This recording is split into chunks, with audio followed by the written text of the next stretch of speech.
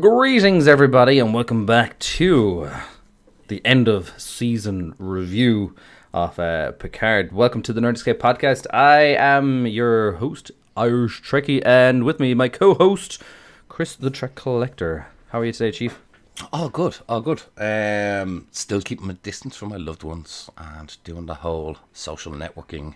Just stay in touch with all my friends and family. We'll start off anyway with our usual episode review first. Yeah. So, Damien, take it away. Kicking off with the synopsis, or should I say the teaser from Amazon Prime. A final confrontation on the Synthetics' homeworld Coppelius pits Picard and his team against the Romulans, as well as the synths who seek to safeguard their existence at all costs. So obviously this is a two-parter. We already reviewed the first part of this show. So this is the bookend to season 1 of, as you said, Chris, probably one of the most anticipated Star Trek series because everyone wanted a TNG continuation. Post Nemesis, and I know it wasn't sold as such, but people were going to be hanging on to that idea no matter what. So we've gotten our first season finale here in a two-parter. So, opening scene, I have to say, is absolutely fantastic. We have Costa del Borg Cube. This is a nice little retreat if you want to not have to worry about making a decision for yourself. You're literally sitting on the seaside. Lovely surroundings. It's absolutely a fantastic opening sequence. Just that Borg cube, the sunlight hitting the side of it, in the water, which was actually really, really nice way to open up this episode of Picard. I have to say, now I did like that shot. It was good. It was good, and I must say I have been liking the Borg aesthetic. The Borg interior and stuff like that, but you know, one of my favorite characters is in conversation with Seven of Nine, which is always good. I just like Elnor. I think he's kind of like the Data of Picard. Yeah, you said that in the last episode, and yes, there's just something about Elnor. It's one of the funny character. He's a funny character at the start. Straight away, the first episode he's introduced, you can actually see that he's the Data character, and you kind of worry for his character initially at the start. Will it work? And I have to say one thing, I'm with you. Absolutely, very strong character. I don't think he's got enough screen time, but very, very likable. If you break him down into like comparing him to Data, like he is this lethal weapon. But he has that innocence about him. That he was made a little bit of a comic relief in that mid-season episode, Reich City one, which I didn't really like. But his whole arc on the cube with Hugh with Seven, I liked it. I did like that. I liked as well with. I think we're getting sidetracked. We'll come back to these points anyway. But yes, absolutely, Elnor is very, very good. But another guy, and this episode really starts off, is Narek. I really think very good character. Very strong, very patient. I like that with a villain that can be patient. And we have him like creeping onto the Borg cube, basically his old home, which is very, very interesting. And there's another little surprise in the Borg cube. As you said, Elnor and Seven, and that like. Poor old Seven contemplating like shooting herself in the head because the XPs are hated, and Elnor said he'd miss her. Isn't that just like, little sweet? Like, but that's one of the things about this episode, and I think when you look back at season 1, there's little bits of dialogue like that where it's not really alluded to, but then it's just dropped in, like, you know, like I was thinking about, you know, putting a phaser to my head, like. And then it moved on to the next thing. I didn't really like that in my when I looked at it the first time. I've only watched this episode once now, mind you, but I get the whole Elnor Seven conversation, but I just thought that could have been handled in a little different way. No, I get this from the point of with Seven. We've seen this through Seven on Voyager. Fitting in was a very, very hard thing for 7 and 9. You know what I mean? Towards the end, she kind of went, but like I do like the way 7 and 9's character has been in this. You know, I mean, she was never going to be the model Starfleet officer. Nope. She was never going to fit in. And then, you know what I mean, she's back in the Alpha Quadrant, and like literally XBs are despised. And she's still trying to fit in. She's trying to be Annika and fit in somewhere. Yeah. And she can't. And no matter what she tries to do, it just doesn't feel right. So I can understand why she's saying literally to get a phaser and kill herself. So I thought that was nice. I did think, and it's relating to Hugh's problem as well, and why Hugh went to the artifact to literally help these XBs. Help the XBs, find, and you know what I mean, as Hugh said, having a name is the start of something, you know. So that to me was very strong. Yeah.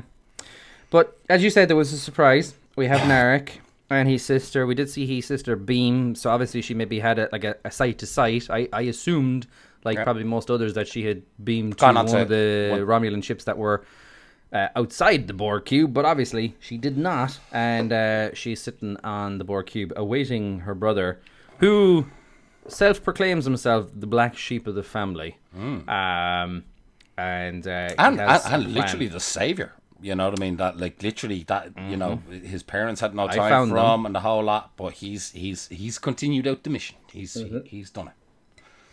You know, I like Narek. He is a bad guy, but is he a bad guy as well? Like his motivations are definitely on the whole destroyer vibe, and that continues through this episode. Whereas his sister, I just think she's just a bad, you know, popping XBs in the previous episode and stuff like that. But I think there's two differences between the characters, and I do actually like the brother and sister character. And like as I said, Narek was the bad sheep in the family. Now, is this because, and like I'm kind of digging deep through his character, maybe he never fell for the Tal Shiar propaganda that all humans are bad, you know what I mean? It has to be the Romulan way. It's all about the Empire, the Empire. Whereas the sister fell for all the BS. Just call a spade a spade. Yeah. So I think he's a little bit more open-minded, but he's more practical in the sense of looking at a situation, being patient, and working out and achieving his goal. Now, not saying, you know, that he's always going to be good or he's always going to be bad. But at the end of the day, he has an objective and he wants to see it through. Yeah. So he's more open-minded. It doesn't just have to be the Romulan way. So I do like the twist between the brother and sister here. You know, one's like die for the Tal Shiar, and one is kind of like, well, I'm going to be a little bit more smarter here. Yeah. Yeah.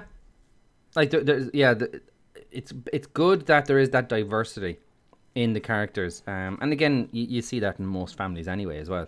Yeah. You wouldn't want them, and you know, in certain instances in previous story arcs, there have been some fantastic Romulan story arcs in Trek before, but some of the characters have been a little bit wooden. I think that's a fair thing to say, and I don't think you can say that about a lot of the characters that we've seen. There's been great diversity between Larish and Zaban and Commander O, and she's half Vulcan and stuff like that. But I really enjoyed getting a more rich insight into Romulans in Picard. Now, not to kind of go, you know, frame by frame in the episode. What would have been the next kind of standout set piece in this for you? Well, I suppose Agnes. This is a character now that I haven't really been too over the moon with, to be honest with you. Just real wishy-washy. But at the same time, I can see where the story writers are going with her. You know what I mean? Agnes doesn't really seem to know her place or knows what to do. And to me, that just seems like her whole character throughout this show. She doesn't know what she's doing. Yeah. So, and I do like the whole Picard to question Agnes when she actually breaks into the room. To free Picard, you know, because we're all like, what? Yeah, you know what I mean. So it's an interesting one. I'm not their mother. Yeah, you know what I mean. And you know they're going ahead and they're building the array now. Is it an array? I really can't see it being an array. Like, to be honest with you, I think that's poorly written there. I'd call this more of a gateway, to be honest with you. But anyway, we'll save that to the end. We'll run the episode as the episode goes. But like as I said, yeah, Agnes has been wishy-washy to me. But I do think that's her character in the sense like she doesn't know where she is. But like the one funny moment that I did like was Raffi and Rios sitting in the ship. They're trying to fix the ship. They're using this android technology, and yeah, okay, it works steadily. Happy days, fixing the ship, and then you hear, I know that sound. So Rios is obviously used to people throwing stones at his ship. Yeah. But Narek, yet again.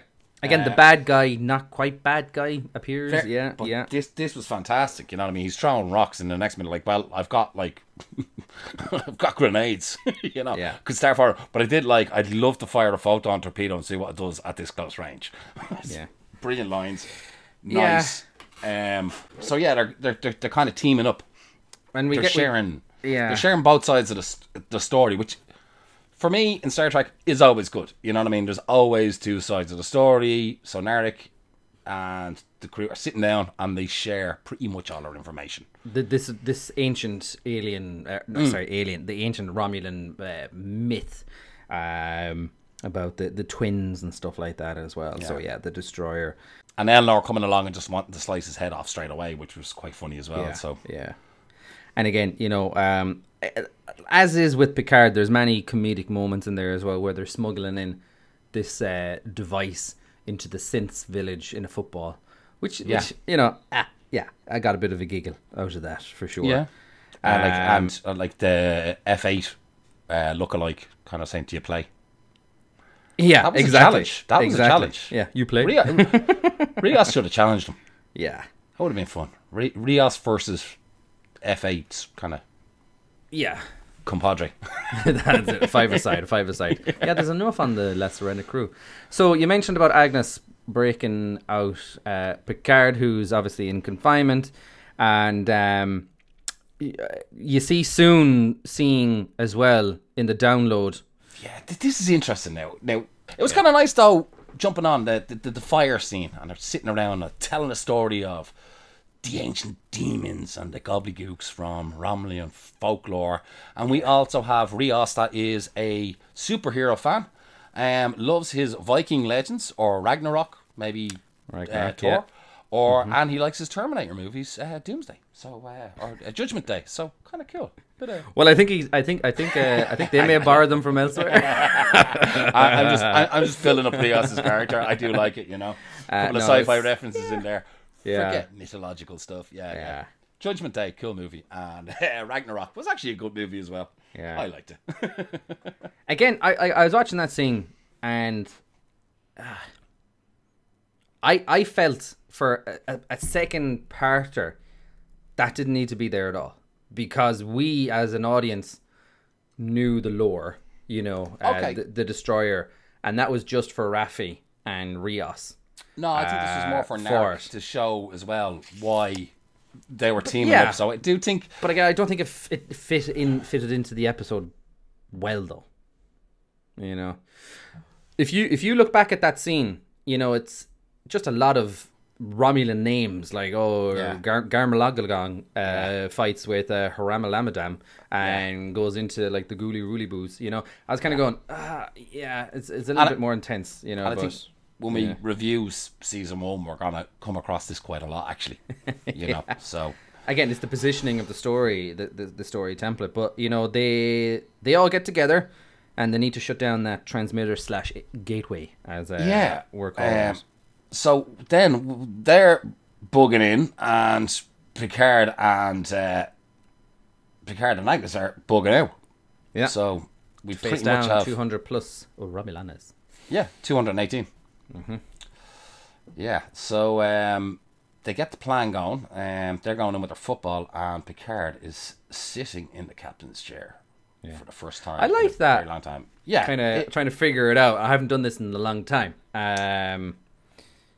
And there's the build up of his Irumodic syndrome in here as well.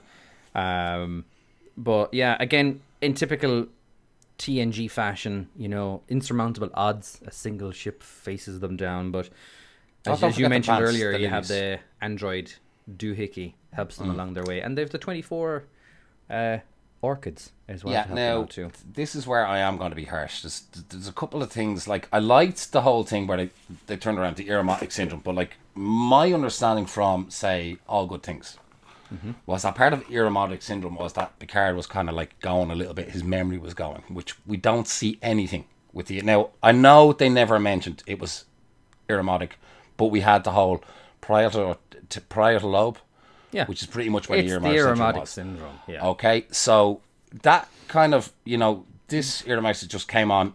It might have been explained at one point. It could come on really suddenly, or else he could start losing his marbles. So okay, but we're just gonna say we'll forget that part. But the Picard maneuver, and I was meant to read up on this, but that wasn't the Picard maneuver. I'm sorry. The Picard maneuver was very well explained of how the Picard maneuver worked. I know they used an alien doolally, but the Picard maneuver was literally jumping to warp a very short distance, and you've two ships that appear on a sensor. It wasn't anything to do with holograms or anything like that. We've seen this done before, initially on Voyager when they were dealing with the Kazon, and they put holographic reflectors out on Voyager to confuse the Kazon. So, a little bit disappointed by that. And I do find sometimes, you know what I mean?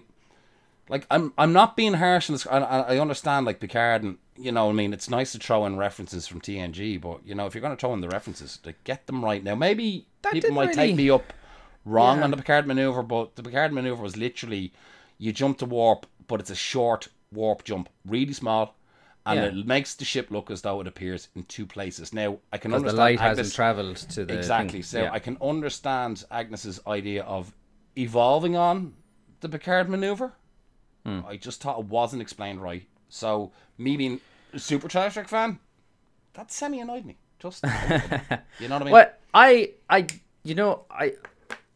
I would pick on it, but for a different reason. I liked the inclusion of the Picard maneuver. But if you're going to include the mention of it, but the thing about it is, my grievance is with Agnes, in that the fact that she's a specialist in artificial intelligence, and she's kind of adding one and one together in the moment to then come up with this hologram thing. Yeah, they have a magic wand to help them do that, but it was like, we could have come up with something else, maybe. I don't know. But it was a nice little, again, season 1 is littered with Easter eggs, and I think that might have been the perfect time for maybe the Federation fleet to jump in. Maybe I do agree with you. It could have been handled a little bit better. Could have been a little bit more dramatic. If I was in the writers' room, and I'm not in the writers' room, I don't even need to say that, but what I would have liked to have seen in this instance, like sending the Serena up as a singular ship without a plan, is a little bit funny. I would have had the Borg cube join that in the fact, like when if you jump back to a previous episode where they're fixing it, and what do you need? Sensors. I can make that happen. Surely those nanites and robots could have been putting back the Borg cube while they were making their 24 Orchid fleet, and that wouldn't it have been glorious to see, even if it was just at like 10% capacity. That would still have been a lethal vessel to a portion of the Romulan fleet, to see this Hulk just lift up, and then come in smoking, bits even before the Federation fleet. But it's a little bit more, maybe to get destroyed or something like that. Like in fairness, like there we go again, and it's just, you know what I mean. If the synths had this much technology, like, why do you need the Lustrana on its own? And why all they needed was a bloody shuttlecraft to go up and pull that stunt themselves. Yeah.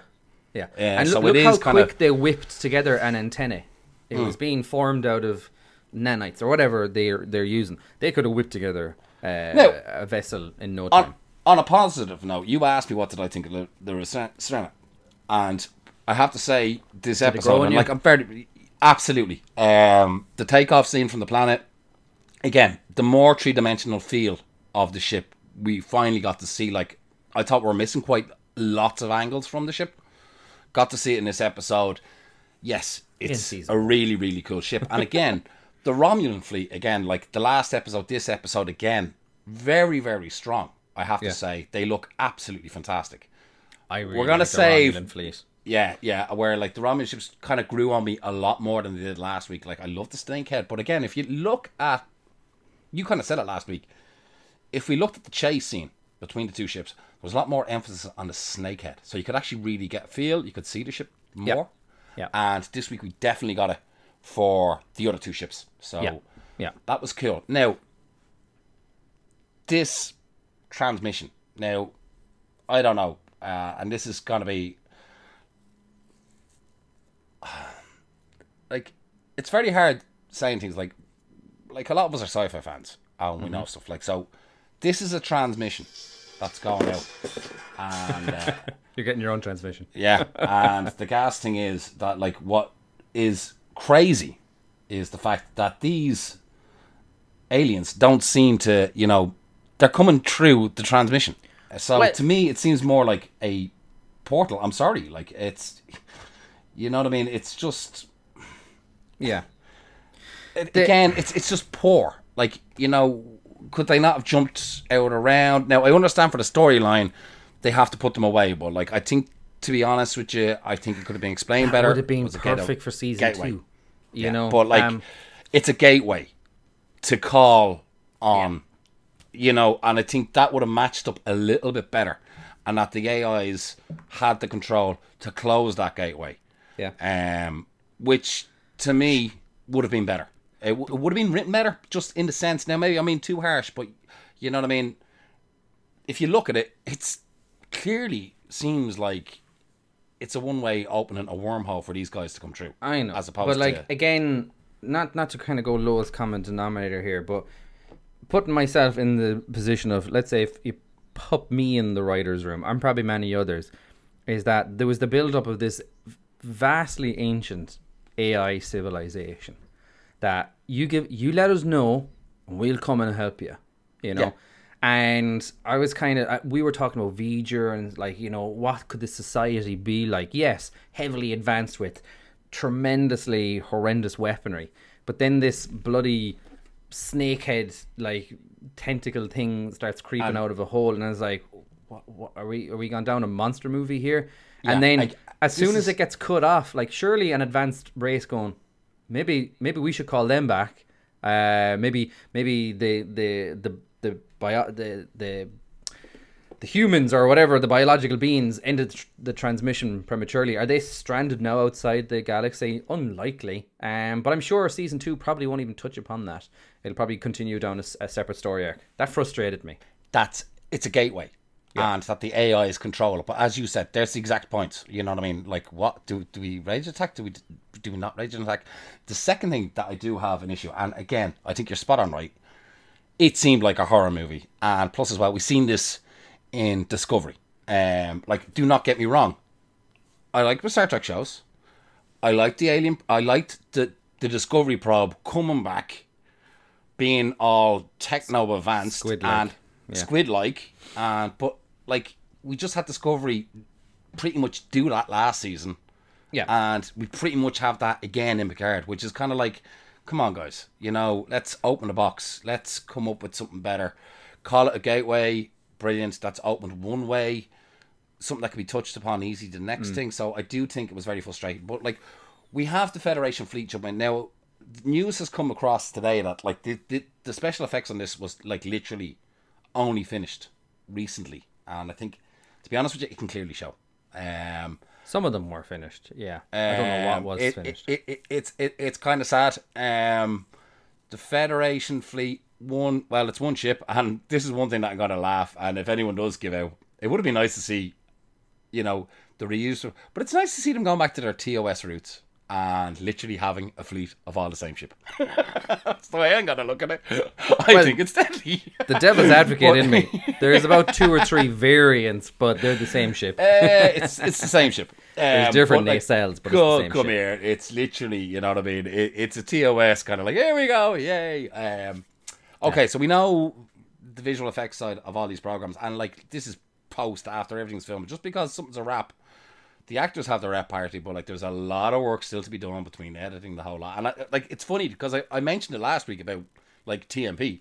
You know what I mean? Like literally, they had just finished the effects while people were queuing and getting in their seats, and the film was literally rushed into the cinema. So it's a gas. Hollywood doesn't change. You know what I mean? It's fair play to them. There was a lot of hard work done by guys, and it's just a shame. We didn't really get to see too much of our Federation ships.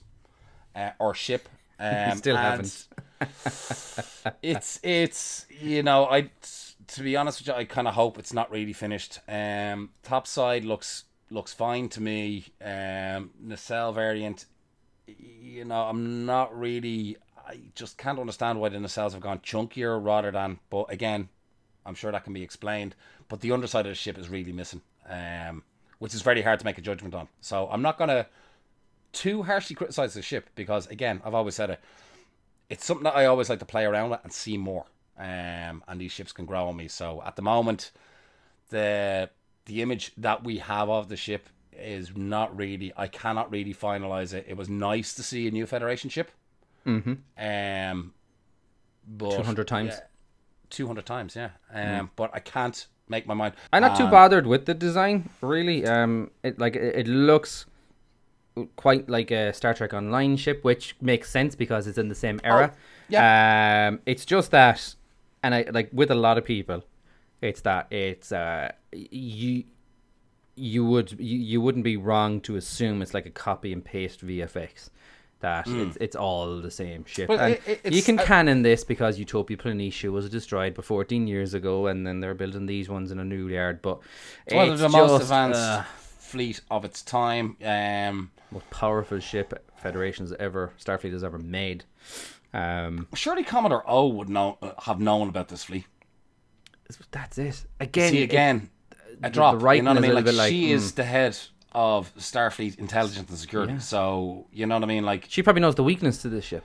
Now, obviously, side bolting Picard and not thinking that Picard could, have any weight. Okay, so there is kind of like I can see where the story writers can actually get away with this and say, well, look, no one's going to believe Picard, and sure, why would we trust? But like again, like is that the mount that the ships that the Romulans have left? And even if it was, like, is that kind of like is this just the Tal Shiar, or is this the whole Romulans United? And that's a big commitment by just Romulans if that's all that's literally left of their fleet. To throw into one mission. I don't know. It's hard to say, but it could well be. And I think with the whole lore of the Destroyer, that they would throw everything that they had at it. But like what should have happened logically, and this would not make for a good TV show, is that they came out of warp and instantly just photon torpedoed the planet's surface. That's what would have made sense. We've seen it before in Deep Space Nine with the Tal Shiar and the Cardassians, and literally as soon as it came out on all those planets, boom, boom, boom, boom. Yeah. Exactly. They just scan for life forms and obliterate the planet. Looking at another shot, it's the rear shot. Now I have to say the top half of the rear shot of the ship is absolutely beautiful, and you can see that's all been crisply ironed out and finalized. But yet again, it's the bottom part of the ship just looks as though it's missing. It'd make a nice quad nacelle ship, wouldn't it?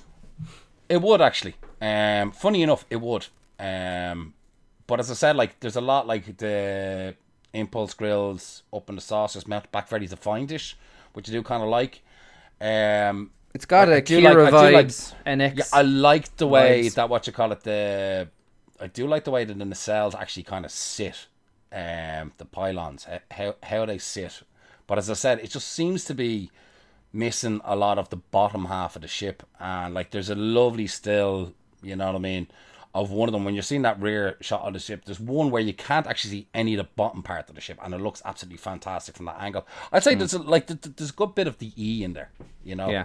But there's a lot of Voyager in there as well. Like when you look at the nacelles, the way they're angled up, it's like like Voyager at warp, where that kind of stance with the forward swept pylons, like the E, but more with just forward swept, then back swept. But I would love to get a lot of eyes on this ship as well. But I would have liked to have seen more variety. And yeah, if you go back to TNG, what's the variety of ships initially? The D, the Excelsior, the Reliant, the Aubert, exactly. And Kipash later on. But, and again, that makes sense back then when it was practical models. But now it's VFX. That could have been a much more varied fleet. And I know I've seen on Twitter people are comparing it to the Dominion War. And again, I know that was a battle and this is more of a standoff, but like the variety of fleet ships far outstrips what we saw in the finale of season 1. In fairness with the DS9 battle, it's the reason that you can explain the variant of ships. I think it's very true to say TNG at the time was literally, let's go out, explore, let's make friends. Then we had the Dominion that came around and all of a sudden there was a war. And it's the first time in a long time that was a big war. And hence you have a varied fleet to fight the Dominion. You're basically using everything you have. Now, is this the way that, like, maybe does this link into Discovery, season 3? That is this now all of a sudden that the Federation, as we said, that, like, dealing with Picard, and was this a setup, like, of a storyline for, say, season 2, that, like, a lot of people got annoyed with the fact that the Federation were helping out the Romulans, and, you know what I mean, that a lot of people were threatening to pull out of the Federation, and is the Federation now gearing themselves up for another time of war? So, as you said, Utopia Planitia has been destroyed 14 years ago. Federation have now just decided, no, we're just developing our strongest ship, and that's going to be our ship. Which makes sense. Yeah. And no, it does make sense. You know what I mean? We're not going out exploring the galaxy doing research anymore. We're not going out helping people. We're, you know what I mean? We have a multi-purpose ship, but we're going to defend ourselves now. So, there's a lot of arguments for it, but yeah, the TOS fan of me goes, I've seen this before, The one ship in the fleet. It would have been nice to see the Titan, out of mothballs. No, well, I think with Riker stepping down and which is on the reactivating Pente themselves would have been, you know what I mean? No, I think leave the Titan out of it. It fits more. But yeah, it was nice to see Riker in this episode, though. I did like that. Absolutely. Now, and again, it's only actually come out today that was actually changed, because it wasn't going to be Riker. It was going to be Captain Jean-Luc Picard's favourite admiral was meant to be leading this fleet. And she was literally going to put O in her box. Dropping F-bombs everywhere. No F-bombs, I believe. But interesting. I would love to see that take. I'm delighted it was Will. Absolutely. The Discovery chair kind of stands out a bit in the Discovery Bridge. Listen, set reuse. But, yeah, like even the redressing of Starship bridges over the years, never stood out that much. So look what they did with the Section 31 ship. Exactly. That's the Shenzhou bridge. Like, that's a hell of a redress. Yeah. So it's but again, a shame. Yeah. I get you. And kind of going back to the episode as well, you have the obviously the standoff is successful, but you have that speech with Picard to Soji, and to try and get her to shut down the antennae and stuff like that. Picard's message that was received by Starfleet that he didn't realise, thrown in O's face, going haha, and like O kind of was always worried about Picard, and like we'll save this for the analysis of the whole season, but like unless you go back to probably episode 2 or 3. You'd forget about that part. You know what I mean? You would. Picard is a broken old man. Starfleet won't listen to him. He's gone off with his tail between his legs. He's gone back to his vineyard. That's what she wanted, because she always seen him as a threat. That if Picard got up on his high horse, the Federation could come in and step in and stop the Romulans, Tal Shiar, get their way. And that wasn't really played up as much. Like she said she was going to go after Picard. She never did, and it wasn't. She was lazy. She went to... She was having a go at Eric. Like, Jesus Christ, that poor bleeding lad found out where the bleeding since on. He did it all. Bossy, she went to mind-meld Agnes, Yeah, that's about it. Like, I got Agnes on it. Like, I wouldn't trust Agnes to do anything. I wouldn't send her out to the shops. No. The girl is very confused, bless her. Again, but that's it. The things you can kind of gloss over, because there has been a lot of fantastic elements in season 1. Again, just it didn't meet the end of season wrap. that I wanted it to meet. And like again, like even the face off with Seven and Narek's sister, there was a bit of a fight. You know, she wanted to use again what we said there. If the Borg cubes was able to get into the action, that would have been a sizable threat. You know, yeah. And she was able to target the Serena from in orbit. Like surely the Borg cube could have targeted half of the bloody Romulan fleet. Exactly. But that's where I was thought Seven was going to lead up. Like she got the weapon system online, so happy days. And we're going to see a volley from the Borg cube. But like even looking again, and I have this pause in front of me, and we're looking at the Romulan fleet, we're looking at the Serena, and then we're looking at the Federation ship now. Deflectors up, which was kind of cool, but I do think that kind of blue glow was to disguise how poorly. to hide some of the missing detail on some of our Federation ships, because it's clearly missing a proper deflector dish. You know, listen, at Miranda class. Look, come here. Look, it's easy to criticise the guys. I think, in fairness, thank you very much for everyone that's worked on the visual side to get this done. Listen, you could look at it in about 10, 20 different ways, and you never know unless you're involved in it. But it's all we can do is judge what we got at the end of the day, you know. But again, I'm just looking at. I was skipping to the scene, and you see the Romulan fleet, and it's like, whoa, it's gorgeous. Yeah, no, listen, there is a lot of similar ships in there as well, but we did see a variety of Romulan ships throughout the season, you know. But listen, it is what it is. Well, I think the Romulans can I think the Romulans is easily enough explained that like they're literally a decimated society. And, yeah, exactly. You know, so you have your Stinkhead fighter and you have your Romulan warboard, which is, to me, is fine. But like we have Picard with his neuromotic syndrome, and Agnes looking at it, and you know what I mean. He's feeling that well now. He bites. Didn't say it on a podcast earlier on, and I was kind of hoping that this wouldn't happen, but it did happen. I was kind of saying it was kind of going to be a bit too obvious what happens to Picard, but okay. Normally, I've got the obvious things wrong before in the past. Yeah. But we'll save that to follow off anyway. So Agnes gives... Picard is like literally Captain Picard again. Just give me a shot of this. Typical captain. Starfleet captain dealing with a situation.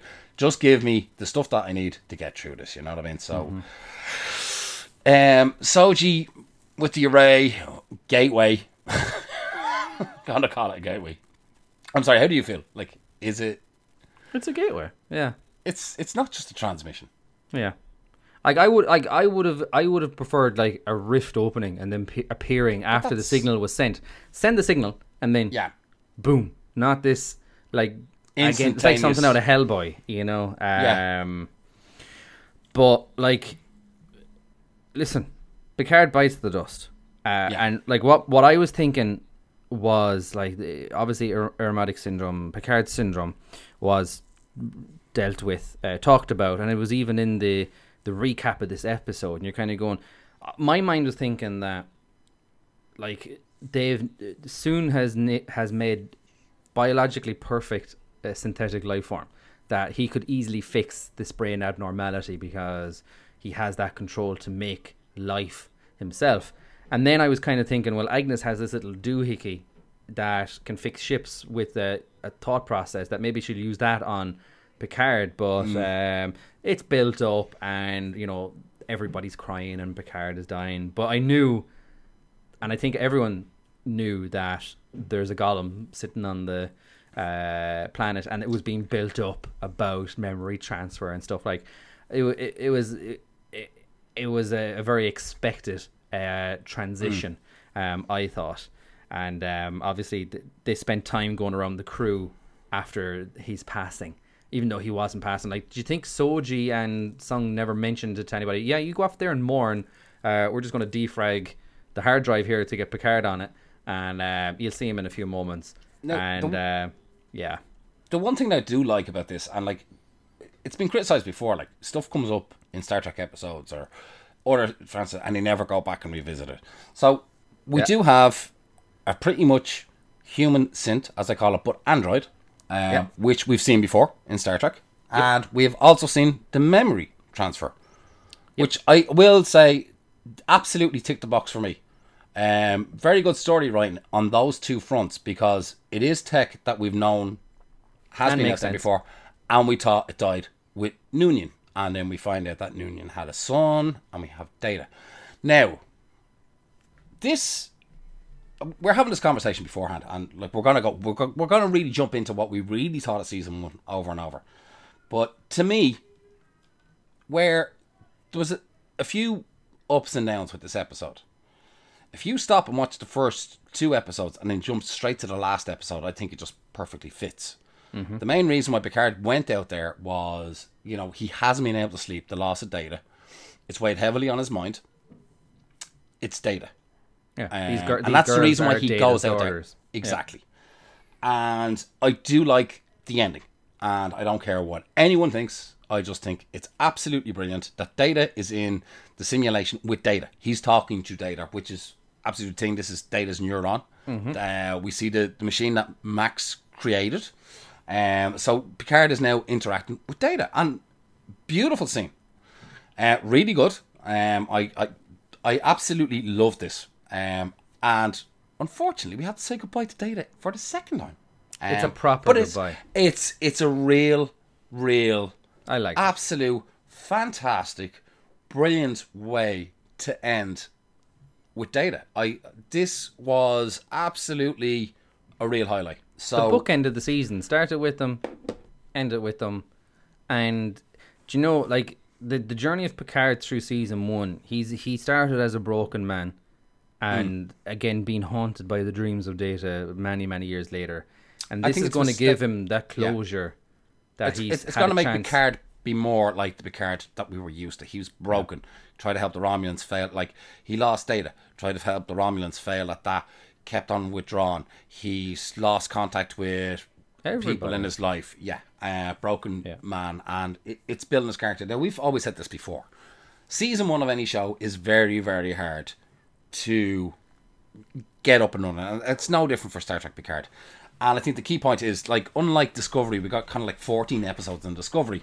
Picard was down to 10 episodes. And at the same time it's been confirmed for 3 seasons. And, you have to get a crew into everyone's hearts and imaginations very, very quick to hopefully have a better season 2. We've said it before as well, normally with Star Trek previously before in the past now. It's a different age for TV. So, like, if we look at it now, season 2 should be quite strong. And season 3 will be the finale. And if we look at Star Trek shows previously before, by season 3, and we're just talking about Next Generation, Voyager, Deep Space Nine, they really get going. It's a tougher thing to do on TV these days. Like, when you go back, you have 24, 25 episodes. Mm-hmm. It's a very easy thing to achieve. This is where I think the script writers might have struggled with a lot of stuff and trying to have a quick story arc. Like, we've got the band. The band is formed. Picard has his crew. Out of all the crew, I like Rio. I like Elnor. I think Narek is one that I would absolutely love to see again in season 2. Raffi is brilliant. I love Raffi. I know you were saying it was very hard to get into her character, but I think it was developed enough. I got into her character in the end, yeah. But I do think, like, you've read the books and stuff like that, and a lot of people have said that have read the other information, a lot of dialogue and stuff was left out. It makes it easier to get on board with her character. And absolutely, there was an interesting interaction with her in 7. Which is very, very cool to see. And that fulfills what we've seen earlier on with 7 and 9 as well. Mm-hmm. We also have Soji, which again is a character that could grow on me. Not too much, but again, like, she's your ultimate science officer candidate. Like, there is that making of a crew. And going back on your point, like, this series is sold as a 3-season arc, and I don't know anything about season 2, but I would have preferred not to have had the ending that we had in season 1 to bring forward this mysterious race outside the galaxy that could have spanned 3 seasons to the end of season 3. Like, I would agree on this. I was more hoping that this would be kind of like a best of both worlds ending for me. I'd agree with you. If you wanted to have the one protagonist, this super intelligent, I thought it would have been better cliffhanger just to leave it towards the end. Coppelius should have been destroyed. Like the Javasht, an ancient society, was completely dismantled by Riker and Picard saying that, show them what you want, Soji. Okay. It's under our protection now. Okay, we'll go away now. It's like you have 200 bloody warbirds facing down. This has been the culmination of 1,000 years of ritual. It's do or die. It was very very wussy for the Romulans and Commodore O just to say, yeah, I'll retreat now. I like the way that Riker kind of kindly told them they'll gladly escort them away. Yeah. But it was built up as do or die for... That would have been a perfect, as you said last Nerd Escape, best of both worlds. Like the last scene could have just been quantum torpedo spread. Oh yeah, absolutely. And then hammering season each other. 2, you're like, what the hell's going to happen? Did they survive? What happened? Yeah. Who's left? What's gone on with the array? The signal has been sent into deep space. Is someone going to answer it in season 2? Like, that would have been like, oh my god. But everything was wrapped up in a nice, neat little package. Okay, I'm going to ask a question. Overall, right, we know, and I've always said this, like any Star Trek, apart from Star Trek the original series, has always been hard to get to teeth with on season 1. Overall, do you think to build for season 2? Now, I just hope they haven't lost viewers, but to build, do you actually see that this can have a strong chance for season 2? It's been approved anyway, but to move forward with a storyline. Oh, I think it will. And a crew. Yeah. I'm just curious to know what storyline they're going to move with. I do think it's going to be a success anyway. Listen, I know we're at an hour talking about this episode, and you know what? We're going to do a season review in a separate podcast because I don't want to keep you here for 2 hours. But in our synopsis, like both myself and Chris are in agreement here that like season 1 started off good, ended better, the middle let itself down, and I don't want a repeat of that in season 2. And I'm just curious, will they keep that story arc going, because we have a crew that aren't Federation, so like what are they going to get up to? That's the thing. Like Picard has been literally put back into Starfleet. I can leave the matter with you. It's in capable hands. Riker handing over to Picard, and Picard's going off. The ban on synths is gone. Does that leads to the Romulans now? Going do we back. Forget about the Romulans now. It's interesting, but I think the main thing that we do have to look at is, as I said, we just go back every season. Discovery season 1, you look back on it and compare it to season 2. You know what I mean? Discovery season 1 is very hard to watch after seeing season 2. I enjoyed season 1, but you know what I mean. Season 2 just every season 1, but with the exception of TOS. The job. The reason why I think, and what people will forget is, just because season 1 of Discovery isn't as strong as season 2, the job that the scriptwriters had to do was get these characters into your hearts and like them. Like the love for Suru, that everyone wants to see him be captain. The love for Tilly. You know what I mean? Kuber, Stannis, and with I don't with have Picard, any love for Agnes. yeah, and it's the same with me. But like at the same time, it's like Raffi's girl, Elnor, Soji, blah, blah, blah, blah, who am I forgetting? Lorenzo. They're all good characters. Do I want to see more of these characters? I want to get up to yes. How do they fit in? Do they go onto a Federation ship now? Do they become that's a little bit Rangers? Yeah, but I think to top it all off, I think job done with characters. Yes, there was poor parts in this series, but I do think, look, we got Picard back, happy about it. I do hope that if somebody from CBS is listening, put more money into it. Take time, get the visuals right, change the pacing, please, because and again, I don't want to be harping on here, but the very last part of the very last episode of season 1, Picard dies. Everyone is crying, seriously crying, or in a stupor, or on a cliff. One just thinking, what about that? Go on and think, fucking Agnes can crack that. And memory then transfer. That happens, and then cutscene. Everyone's happy-go-lucky on the bridge of the Serena. It's like, oh my god, that would wreck your head. It's like I've mourned your loss, and oh, you're not dead. Oh, but you're a synth now. Okay, make it so. Let's go. It was like that was done in less than 3 minutes. And it's like, that's a pretty substantial element. Oh, and you're cured, by the way. Okay, that's cool. But listen, I still I like wanna the watch ending it with again. Data. Yeah, I'll watch all 10 back to back. I still really love the ending. I have to say, it's a job well done. It's very emotional with Data. And that's, yeah. Data was Blue very skies. comparable to his character in All Good Things. Yeah, I He know. almost looked the same. In his Yeah, quantum reality, but The one thing that I wasn't too keen on was Data. Like, I know Data strives to be human, and part of being human is being able to die, but like, Yep. Data growing old, I don't know what that was about, but Listen, it's a nice. It's one of those touches. Data's a getting his wish. symbolic And reference to Yes, his passing. passing, You know, yeah. he's in a virtual world. He can do what he pretty wants. much what he damn well likes. But Like, actually, if you look at it, I haven't really thought about it this way. Because he's in a virtual quantum simulation of his own consciousness, that one scene where he's with Picard, he summoned Picard's image to sit on the table to help him pass. And if you think about it, that one scene is where we finally see Data becoming human. From season 1 all the way. That was always his wish. Yeah. And he was able to grow old and pass with his pseudo father, Picard, who again they provided their, he loved you, and there's a lot of closing of doors and stuff like that, which I actually kind of like when you look at it that way. Yeah, But it's just the middle part of season 1 just seemed to fall flat. But like, in fairness, beginning and ending was very, very strong. And where it goes next season, I just hope they haven't lost too many people, because I know my wife was following the show and she just kind of like, my wife queued Lost quit, interest. Season episode 2, I think. Yeah, she just and lost this interest. two-parter, I liked the first part because I was like, ancient friggin' AIs. I was like, V'ger, what's going to happen?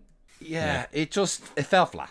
Yeah. But the ending and the whole Data part was brilliant. So, bag of mixed emotions.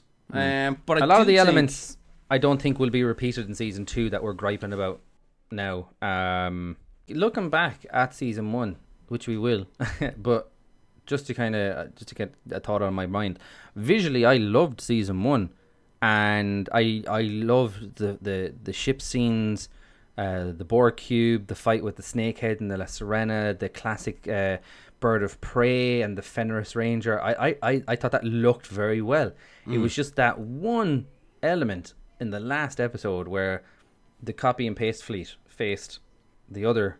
But I like, from the Just news that those. we have heard back, this, it was being fine. But, and I do think, if anyone wants to argue where you're saying, and I do agree with you, look at the Romulan fleet and look at that side of it, so you can clearly see where visual effects work was probably all done, and where it drops, and you can actually, it's more so on the Federation fleet. It's big time. It's so obvious on the Federation fleet, because if you go in, you can see the crisps line. You see it really. That should have been left for episode 1 of season 2, where the Federation fleet came in. Yeah. Look, come here. But anyway. They got it done.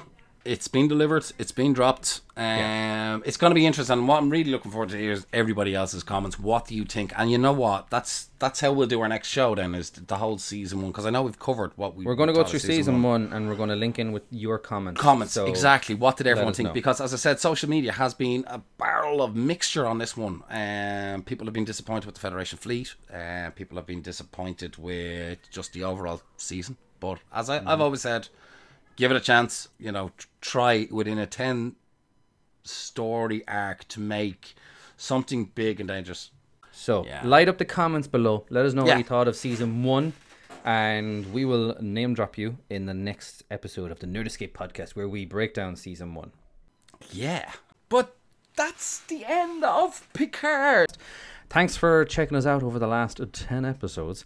Yeah. And listen, stay safe, practice social distancing, and again, we'll all get through this together.